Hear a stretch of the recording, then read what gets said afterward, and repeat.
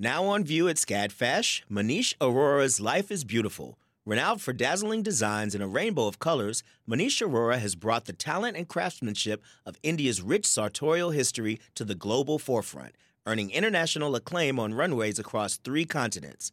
Designing in India since the 1990s, Aurora's glittering garments celebrate extravagant expressions of self through varied materials, techniques, and silhouettes in a triumphant union of Western and Eastern aesthetics adapted to today's multicultural society with a touch of humor. Find out more at scadfash.org. Support for WABE comes from 100 Miles, a nonprofit committed to preserving Georgia's 100-mile coast. Protecting this critical coastal ecosystem takes all of us. Watch the stories of the innovators and future leaders who help keep our coast flowing at OurGeorgiaCoast.org.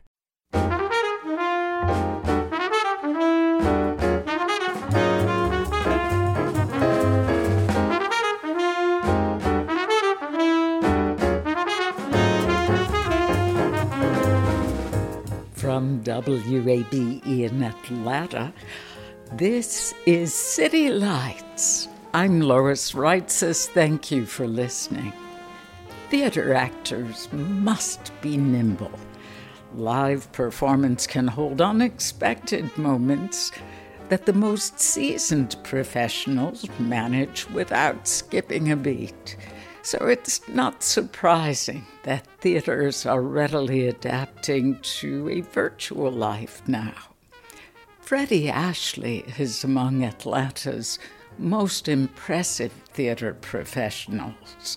He'll tell us about the Virtual Threshold New Play Festival at Actors Express, where he is the artistic director. First, a close-up encounter with a brilliant movie director. With a Hollywood career of 40 years, director Billy Wilder created 25 films, most of which are among the greatest movies of the 20th century. The Temple in Atlanta is offering a 4-week Zoom seminar beginning today. It's called Billy Wilder Up Close, 4 films. Professor Matthew Bernstein is the chair of Film and Media Studies at Emory University. He will lead the webinar along with film expert Bob Barr. They're with us now via Zoom. Welcome to City Lights. Thank you for having us, Lois. Yes, thank you. Billy Wilder has been described as Hollywood's greatest realist, but he was also a great humanist. I thought about why Wilder now and wondered if it is that quality of his humanity that made you decide this was a good time to consider his film. Well, Lois, I think you've hit on exactly why we were so interested in talking about Wilder's work. He is a great realist. He was a filmmaker, a storyteller who could look at life without blinders, see the most unattractive aspects of human nature and morality, but at the same time offer a vision of hope for change and improvement. And in many of his films, most of his films, you do see characters coming to understand themselves, the people around them, society, life in general. Sometimes they realize it too late for their own good, but there is that process. And a lot of people talked about how sometimes his endings were happier than they deserved to be, given all the squalor he had depicted for the first 90 minutes. But the fact that he kept returning to this idea that people can be better and rise above their basest instincts, and to do so in such an entertaining and witty way is part of his enduring appeal. These 4 films that we're going to be talking about, Double Indemnity, The Apartment, Some Like It Hot, and Sunset Boulevard, are preserved in the National Film Registry of the Library of Congress. And so he was a master of the Hollywood film. And these 4 films we're going to be talking about have really met the test of time. Yeah, before we get to those specific films, what types of movies did he create? Genre specific or all over the map? He was very versatile. He made World War II film, Five Graves to Cairo. He made a great courtroom drama mystery film, Witness for the Prosecution. But when you come down to it, he really excelled at 2 kinds of films. And one is the romantic comedy and also farce. And this is typified by one of the films we'll be talking about, Some Like It Hot. But he also excelled at kind of a, film noir. I mean, his film Double Indemnity from 1944 with Barbara Stanwyck and Fred MacMurray and Edward G. Robinson is a kind of prototype of the hard-boiled murder mystery kind of film in which a man conspires with a married woman to kill her husband for the insurance benefits. So it's an unusual combination to be so adept at romantic comedy, and particularly comedy of disguise, and then also film noir. And then there were some other films of just hard-bitten realism. And among these, I would count The Lost Weekend, about an alcoholic's difficult recovery over a weekend, and a film that we're not showing, but if we had more time, we would, Ace in the Hole, about a ruthless newspaper journalist who exploits an unfortunate accident, a life-threatening accident, to build up his own reputation.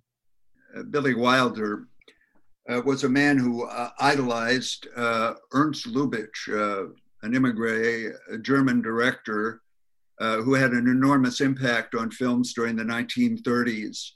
And so many of Billy Wilder's films had what film critics have called the Lubitsch touch.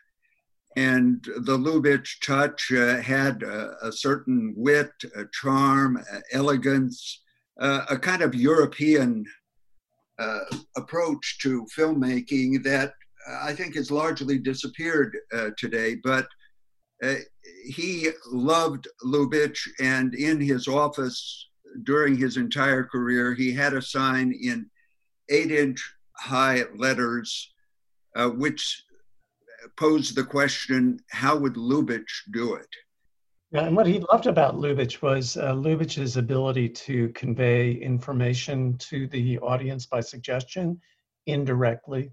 So that, for example, a script he wrote for Lubitsch in Ninotchka is about Greta Garbo as this very strict Russian communist who's come to Paris to retrieve some of her comrades who have not been doing the proper work but have been seduced by capitalism.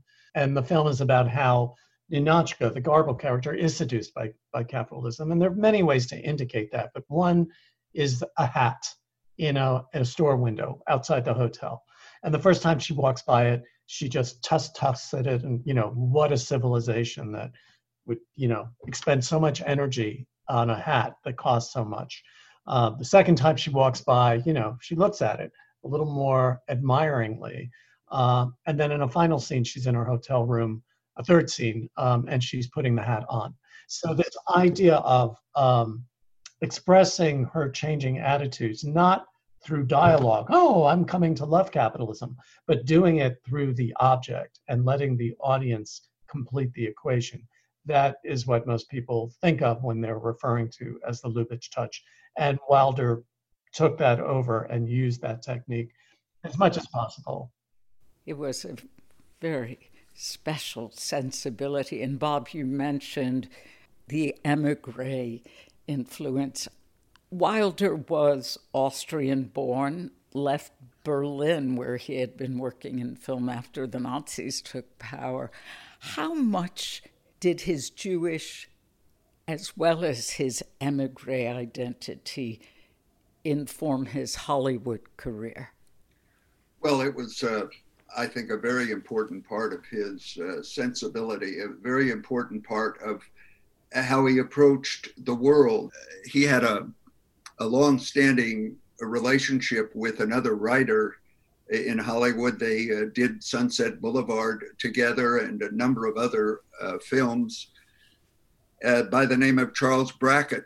And Charles Brackett was a Harvard man. He had been a columnist at New York Magazine in the 1920s. He knew all the right people, and he was kind of a well-bred New England gentleman. But the one thing that he didn't have in this relationship was Billy Wilder's pizzazz. And it was that pizzazz, that Central European sensibility, which spiced these screenplays that they created together. I think Billy Wilder was always the outsider. He was always the outsider as a Jewish writer who, for all of his talents and for all of his accomplishments, was never fully accepted or never felt like he was fully accepted. He, I think, was always striving for that role that his German upbringing had prepared him for. And yet not trying to pass or cover up or deny anything. I was struck by the fact that watching Double Indemnity, there's a scene where Fred McMurray's character, Walter Neff, says he's going to call Lou Schwartz. And then later, in The Apartment, which is the last film in your series, there's a Jewish neighbor, the Yiddishisms, mid-century Hollywood, mid-century entertainment. We heard mostly Anglo-Saxon names. This was white Anglo-Saxon entertainment's heyday, and yet he included these elements in his work. Do you think he got any pushback? Well, he probably did, but he was too influential. He had too much power in Hollywood to get too much pushback. In Double Indemnity, for example, he cast Edward G. Robinson in an important role. And Edward G. Robinson was born Emanuel Goldenberg. The G in his name was to remind him that he had been born Emanuel Goldenberg in Europe. And he began his early career in the Yiddish theater.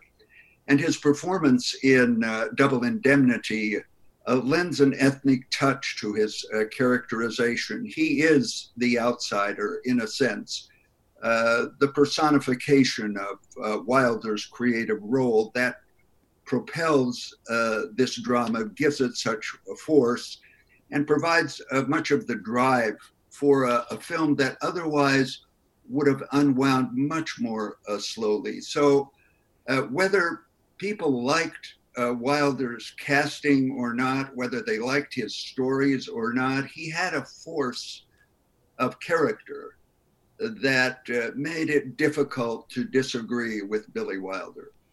I loved in Double Indemnity, which is extraordinary on every level and has outstanding actors.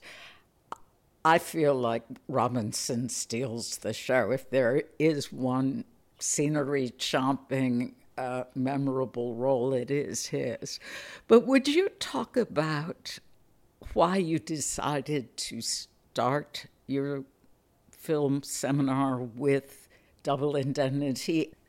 Double Indemnity is the film that put him on the map, and it was such a departure from anything that he had done earlier. So that's really the place to begin. And the film is so influential. I mean, the film has been redone, parts of it have been reiterated. I mean, to take one example, Lawrence Kasdan's great 1981 neo-noir, Body Heat, is basically a total remake of Double Indemnity.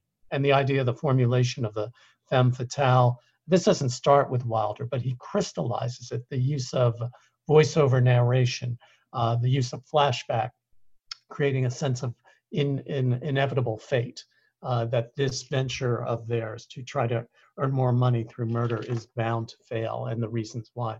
So, I mean, it was a very logical starting point. It's also one of his most visually striking. Wilder's a very unobtrusive director visually. He doesn't believe in having the camera and the lighting get in the way, but in this film and Sunset Boulevard, these are two of his most visually striking, expressionist bits of directing. So as far as our clip, I'll just set it up that this comes early in the film. Again, it's all framed by a flashback of Fred MacMurray confessing to the Edward G. Robinson character what he's been up to. And this is a scene of the first encounter between Fred MacMurray's character, Walter Neff, the insurance salesman, and Barbara Stanwyck as Phyllis Dietrichson, the woman who seduces him. You're a smart insurance man, aren't you, Mr. Neff? Well, I've been at it 11 years. Doing pretty well? It's a living. You handle just automobile insurance or all kinds? All kinds. Fire, earthquake, theft, public liability, group insurance, industrial stuff, and so on, right down the line. Accident insurance? Accident insurance? Sure, Mr. Dietrichson. Wish you'd tell me what's engraved on that anklet. Just my name. As, for instance? Phyllis. Phyllis, huh? I think I like that. But you're not sure. I'd have to drive it around the block a couple of times. Mr. Neff, why don't you drop by tomorrow evening around 8:30? He'll be in then. Who? My husband. You were anxious to talk to him, weren't you? Yeah, I was, but I'm sort of getting over the idea, if you know what I mean. It's a great scene for any number of reasons, but particularly the witty dialogue that they create. Wilder, as an emigre, he had many fascinations with America. He loved baseball. He loved American culture. He grew up loving it. But he always had a fascination with language and the way you can play with language. And again, this is where the Lubitsch influence comes in a bit.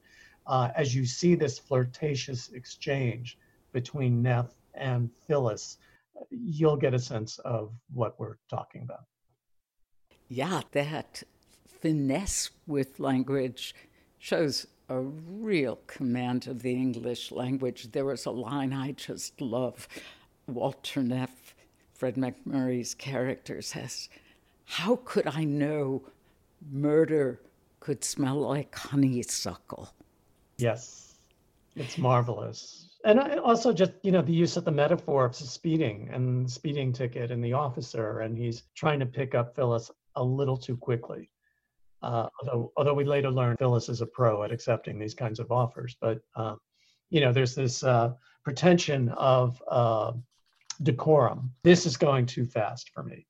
And the way they the badinage in which they kind of playfully use language is a marker of how well they go together, at least for a period of time.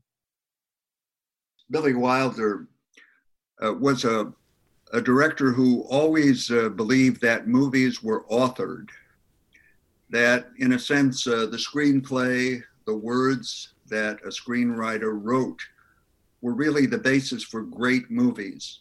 I think it's probably a lesson that can't be learned well enough, particularly in our present era where so much film entertainment depends on technological razzle-dazzle, star power, sound effects, all that sort of thing. He really believed that the words that were spoken and the action that was plotted was the most important part of the film. And in these 4 films, they are. Wilder was a writer-director. Very few people in Hollywood in the 40s could be a writer-director. I mean, Orson Welles was Citizen Kane. Charlie Chaplin, of course, was a writer-director-performer, but kind of marginal by this time. And for a writer under contract to be able to negotiate to gain control of the direction of his film was really quite an achievement. And Wilder, to Bob's point, became a director to protect his scripts. Double Indemnity is where he takes his big chance and succeeds. Before we leave Double Indemnity, again, considering the last film you will discuss in this series, The Apartment, and beginning with Double Indemnity, one can't help but wonder, what was Billy Wilder's fascination with insurance companies? I mean, the protagonists in both of those films are insurance men. I mean, I realize it's sort of a corporate satire writ large, but did he have any personal experience with insurance companies? It's great that you noticed this connection, Lois. I mean, not only are they both set in insurance companies, and the insurance company office in Double Indemnity has the same layout as the huge insurance office layout in The Apartment. It's not as expansive, but it's the same lineup of desks, very impersonally. And they even have it's the same company. Walter Neff works for Pacific All Risk. C.C. Baxter works for Pacific All Risk. So he definitely has this feeling about it. This is his way of talking about capitalism.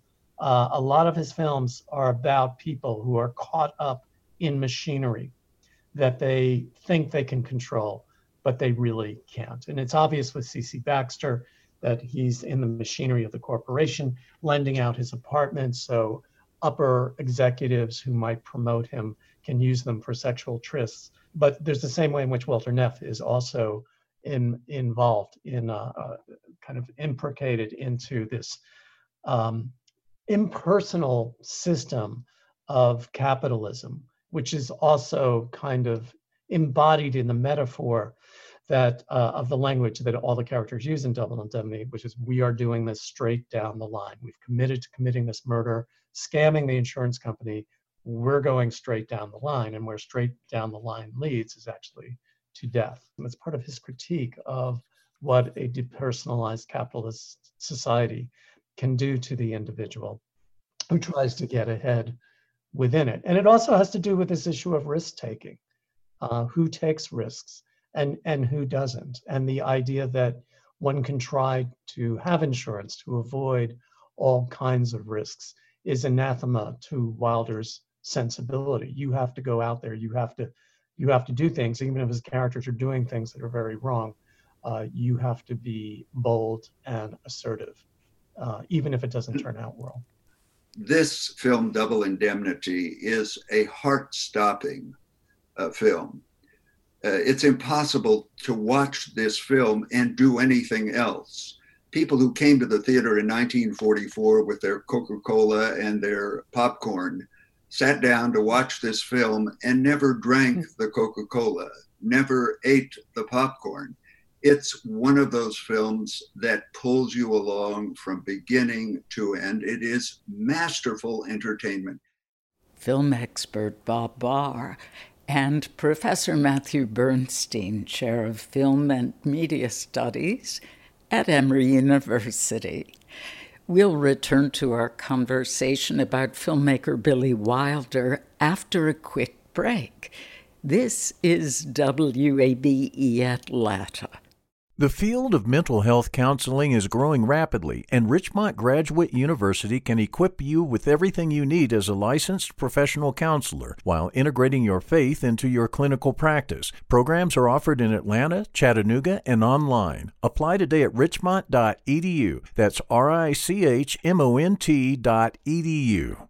You love free, and at Ameris Bank, so do we. That's why we're proud to offer worry-free, hassle-free Ameris Bank free checking. Manage your money your way with convenient access to digital, mobile, and telephone banking, all with no monthly service fee or minimum balance requirements. At Ameris Bank, we're with you. For more information or to open an account, visit our local bankers in person or online at amerisbank.com/free checking. Other fees such as overdraft fees may apply. Ameris Bank, member FDIC, equal housing lender.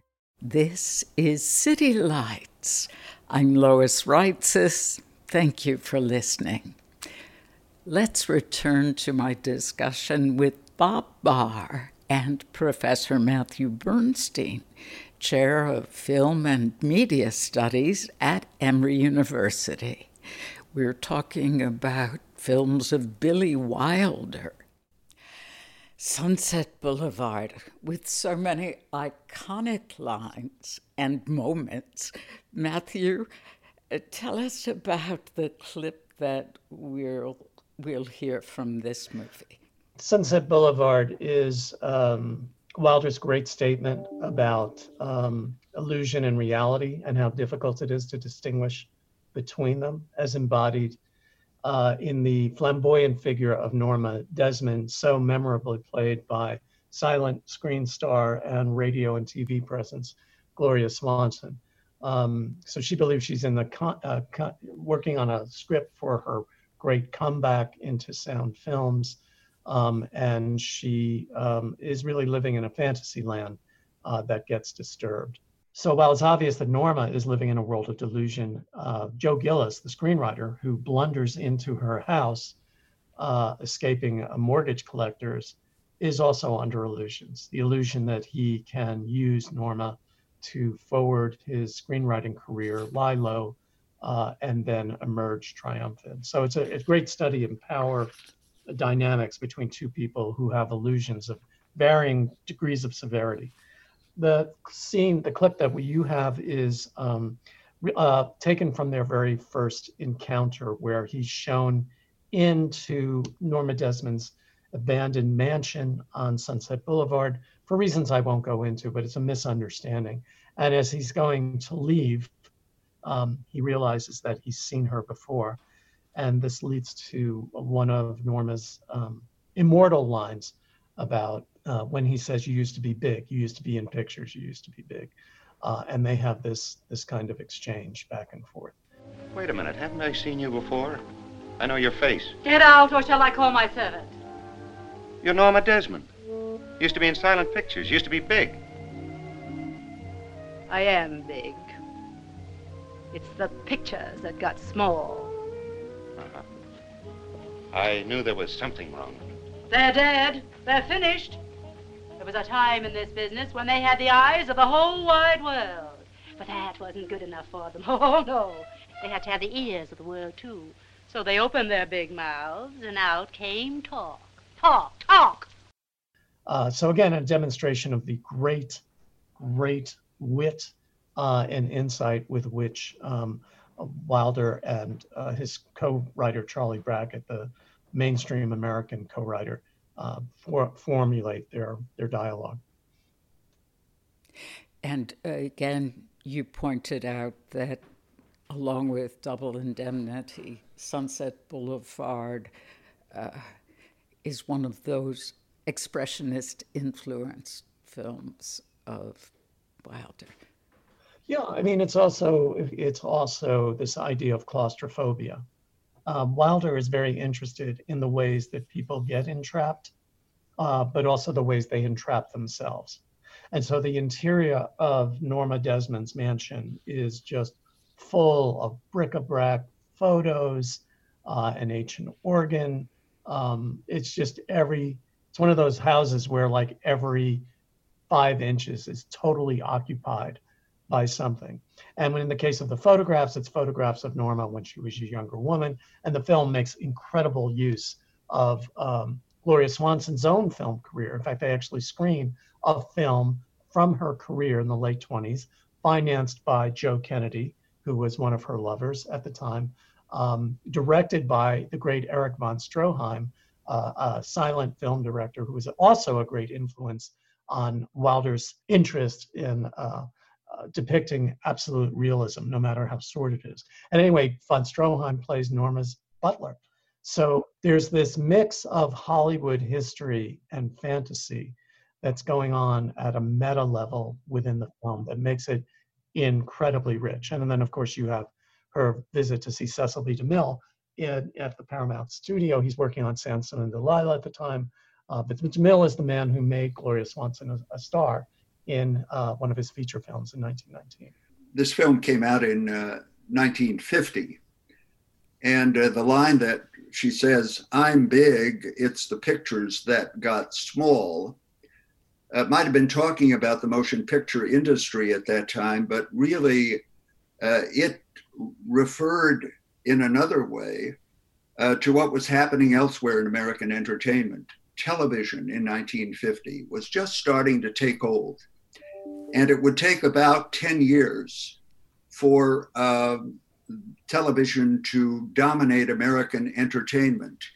And in a sense, this film, Sunset Boulevard, is about how Hollywood is changing and how Hollywood is meeting the challenges, in a sense, of a new era. And of course, does it brilliantly through the eyes of these two characters, Norma Desmond and Joe Gillis. Yeah, there's another scene in the film that's just hilarious where Joe is trying to pitch a script, a baseball script, and he goes into a producer he's worked with and they kind of brainstorm and kick it around. And at the end of the meeting, the producer wants to make it a musical with Betty Hutton. So it's a satire on how Hollywood works. Classical Hollywood's greatest era was the 20s, the 30s, and the 40s. But by the end of the 40s, because of television, because of urbanization, attendance was declining. You have the threat of television. So it's really almost a snapshot, although the film is not actively diagnosing the state of the industry in a statistical way. It is in an emotional way and in an atmospheric way. And it's just incredible mix of absurd surrealism as well as real emotional drama, because while Norma Desmond is a wild character, the film has great sympathy for her. There's a kind of grandeur in her delusions that I think the film encourages us to admire in spite of her insanity. And that's the richness of a Wilder film, right? It's never all good, all bad. It's this layering of perspectives. It's this compassion for characters that seem to be behaving very badly. That is one of the reasons why his films are so rich.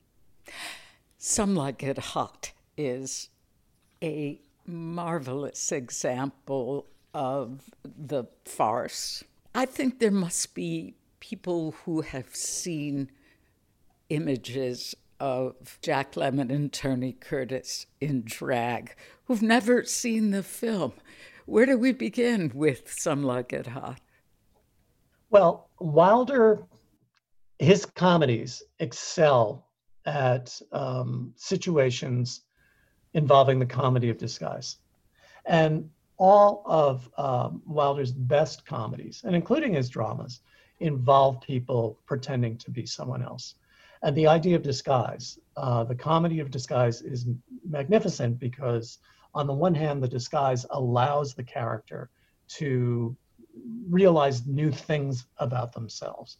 In the clip you have, Jack Lemmon and Tony Curtis have been forced by circumstances to dress as female musicians to get away from the gangsters in Chicago. And they're just talking about how hard it is to walk in high heels, how hard it is to wear a dress. And their exchanges here, once again, are just hilarious. Lemmon perfecting his neurotic comic persona, Tony Curtis being the more smooth, cool guy. Not only he's a more seductive male, he's a more feminine woman in disguise. What's the matter now? How do they walk in these things, huh? How do they keep their balance? Must be the way the weight is distributed. Now, come on. You're so drafty. They must be catching cold all the time, huh? Will you quit stalling? We're gonna miss the train. I feel naked. I feel like everybody's staring at me. With those legs, are you crazy? Now, come on.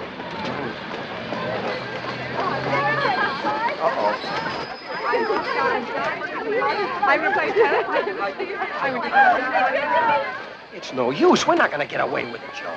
My name is Josephine, and this was your idea in the first place. They both have to fight off male suitors in the course of the film. But I think it's a film that toys with, obviously transvestism, homosexuality, in very kind of muted ways. They're always making sure we know that Lemmon and Curtis are definite heterosexual males.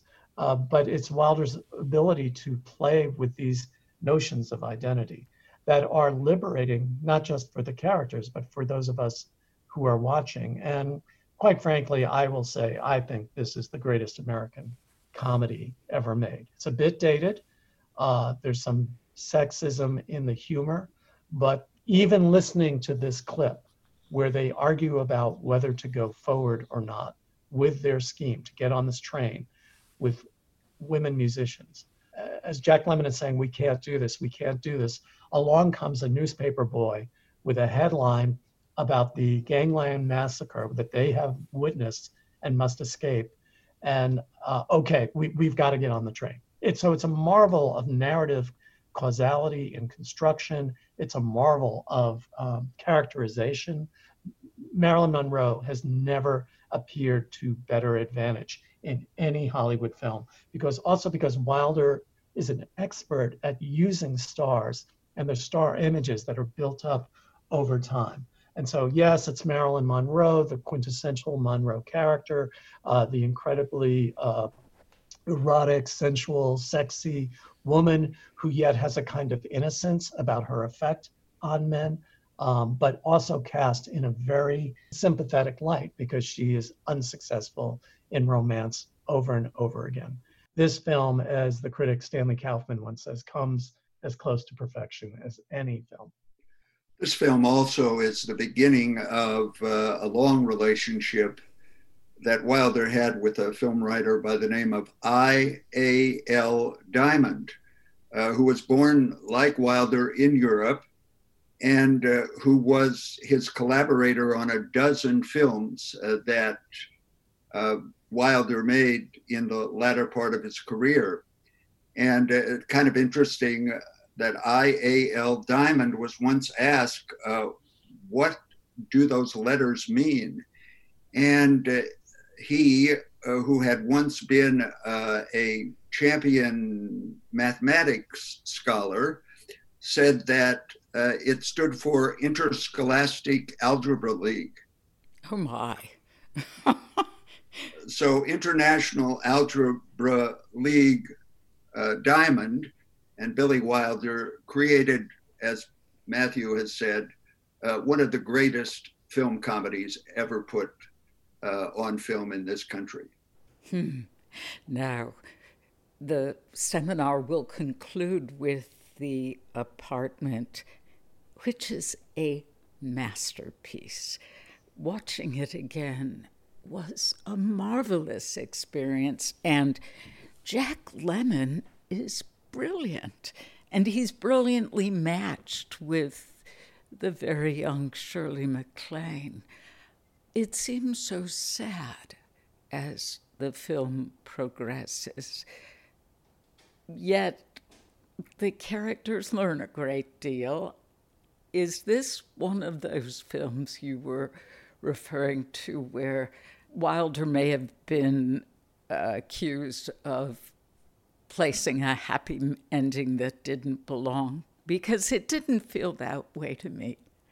But, you know, so often when you look at the endings of Wilder films, they're not as happy as they seem. I mean, the ending of Some Like It Hot it's a bit indefinite. There are still a lot of questions to be answered after that film is over, especially about Osgood and the Jack Lemmon character. But and the same thing with The Apartment. I mean, they're together, but what does that mean? What is the relationship that they're going to have? And so really The Apartment, although it's often regarded as a comedy, is really a dramedy. And Wilder himself said, I never thought of this film as a comedy. It's a very moral melodrama, a dissection of white-collar life in America. A huge influence on Mad Men, by the way. The creator of Mad Men acknowledges The Apartment because the Mad Men is around this time, right? It's the 1960s. Huge influence on that very popular and successful series. So coming back to the Jewishness in the film, The Apartment is the most ostensibly Jewish film in Wilder's catalog, in the person of the next door neighbor doctor and his wife, who feed Shirley MacLaine chicken soup when she's ill, so on and so forth. But the big line of dialogue from the doctor to Baxter is "be a mensch." And so that exhortation, the film is about C.C. Baxter learning that his ambitious climb and to do anything possible to get to the executive level of the corporation, the insurance company, have his own key to the washroom and so forth, is really not what he wants in life. And so, but it's done so humorously, and there are many funny gags throughout the film, very funny moments, but it's a very serious film. And also just full of great inventiveness. I mean, Jack Lemmon's cooking dinner for Shirley MacLaine, but he's using a tennis racket as a strainer for the pasta. The scene, the clip we've sent is of the Christmas party at the insurance company office, and that's just got some great dialogue between the two characters. Well, as a matter of fact, I was rather hurt that night you stood me up. I don't blame you. It was unforgivable. I forgive you. Well, you shouldn't. You couldn't help yourself. I mean, when you're having a drink with one man, you can't suddenly walk out on him because you're having another date with another man. You did the only decent thing. I wouldn't be too sure. Just because I wear a uniform, that doesn't make me a Girl Scout. Miss Kubelik, one doesn't get to be a second administrative assistant around here unless he's a pretty good judge of character. And as far as I'm concerned, you're tops. I mean, decency-wise and otherwise-wise. Cheers. That's quite wonderful. And then there's this amazing scene later in the Christmas party. Wilder is always interested in characters and the hierarchy of knowledge between them. What do they know? When do they know it? What do they learn? And so in Some Like It Hot, again, with the comedy of disguise, who knows who's in disguise? Who knows when they're going to be unmasked and what's going to happen? Tony Curtis is able to seduce Marilyn Monroe because he overhears her or elicits from her a description of the exact kind of man she wants to marry, and then he impersonates that kind of man.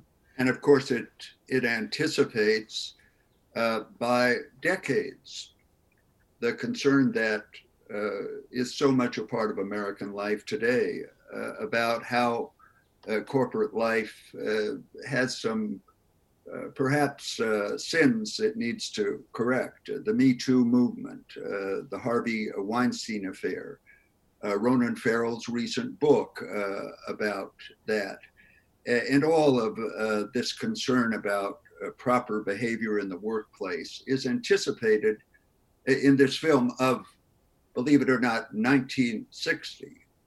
And so, in a sense, this film kind of bookends what we're talking about here in our series from 1944 to 1960, a time of a considerable change in America, but in a sense, a summation of where America is in mid-century and how America in mid-century has influenced our life today. This has been so enjoyable, just fascinating insight into the films of Billy Wilder and America in the span of those years. Matthew Bernstein, Bob Barr, thank you very much. Thank you, Lois, for having us. Yes, thank you. Bob Barr and Professor Matthew Bernstein, Chair of Film and Media Studies at Emory University.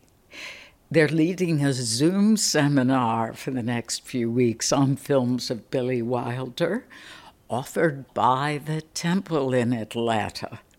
There will be more information on our website at wabe.org. You're listening to City Lights on WABE Atlanta. Actors Express is among America's leading champions of contemporary playwriting. In that spirit, for the past 5 years, they have featured the Threshold New Play Festival. Freddie Ashley is the artistic director of Actors Express and joins us now via Zoom. Freddie, welcome back to City Lights. Thank you so much for having me. I always love talking with you. Love being with you. Now, the Threshold New Play Festival began in 2015. What has it been like for Actors Express transitioning to the digital format this year? Well, it's been certainly challenging and interesting as we've been looking for ways to engage with audiences in a new way while we're all isolated at home. We wanted to do this festival as a way of continuing to connect with our audiences, to continue to work with playwrights we love, and to just keep the work happening. We'll be back together hopefully very soon, but in the meantime, the work needs to continue. Was there an overarching theme for this year's Threshold? You know, there wasn't. We have a sort of focus on local writers anyway with the Threshold Festival. And what we did was we put out a flash call for playwrights to submit their work and noted that we would have a preference for Atlanta-based writers, but that anyone was allowed to submit. And so we got many dozens of submissions from around the country, and we chose 3 initially just based on, the quality of the work and what we thought were compelling pieces of writing. And so there wasn't really an overarching guiding thematic imperative, but we did add a new reading to the lineup that will happen the 8th of June. That is a play that I think speaks more to the current moment that we're in. We felt that it would be important to use the platform that we have and to be in conversation with our audiences about the time we find ourselves in. Oh, that's so exciting to hear that there's an addition to something instead of a subtraction because of constraints this year. What is the title of Monday's program? It's a play called Woke, and it's by an Atlanta playwright named Avery Sharp. We actually did a reading of it back in 2018, and it was subsequently produced by the Essential Theater here in Atlanta. And it is about 2 lifelong best friends, one white and one black. And they're in their summer before going off to college, and they find themselves at a turning point when they come sort of crashing headlong into some sort of pressing details about America's racial divide. And it couldn't be timelier. And it's a really, really, really good play. And we thought, well, how better to serve this moment and our mission of working with local writers than to present a reading of this one. Perfectly timed. This Sunday's play was written by Edith Freyne, and it's titled, This Is About You. Yes. What can you tell us about that? Well, Edith's play is actually, we're going to be moving that to Sunday, the 28th of June, so that we don't have too much going on with rehearsals this weekend. And Edith was really excited to move her read to make way for Woke to happen. She was really on board with it. And it is a really interesting play that has never been produced. And it's about a woman who works at a sort of swim with the dolphins kind of park. And she's navigating a relationship with her platonic male roommate, but there might be something else going on there. And she also has a very intense relationship with a particular dolphin. So it is a play that has a fair amount of whimsy and magic in it, but it's also serious and very interesting. Edith is a playwright who has a singular voice, in my opinion. She lived here in Atlanta for 3 years doing a playwriting fellowship at Emory University. And we became very close, and we've worked on some other projects together. She's out in LA now, but I think she still considers Atlanta one of her artistic homes. Freddie, does an actor play the dolphin? No, an actor does not play the dolphin, at least in this current draft of the play.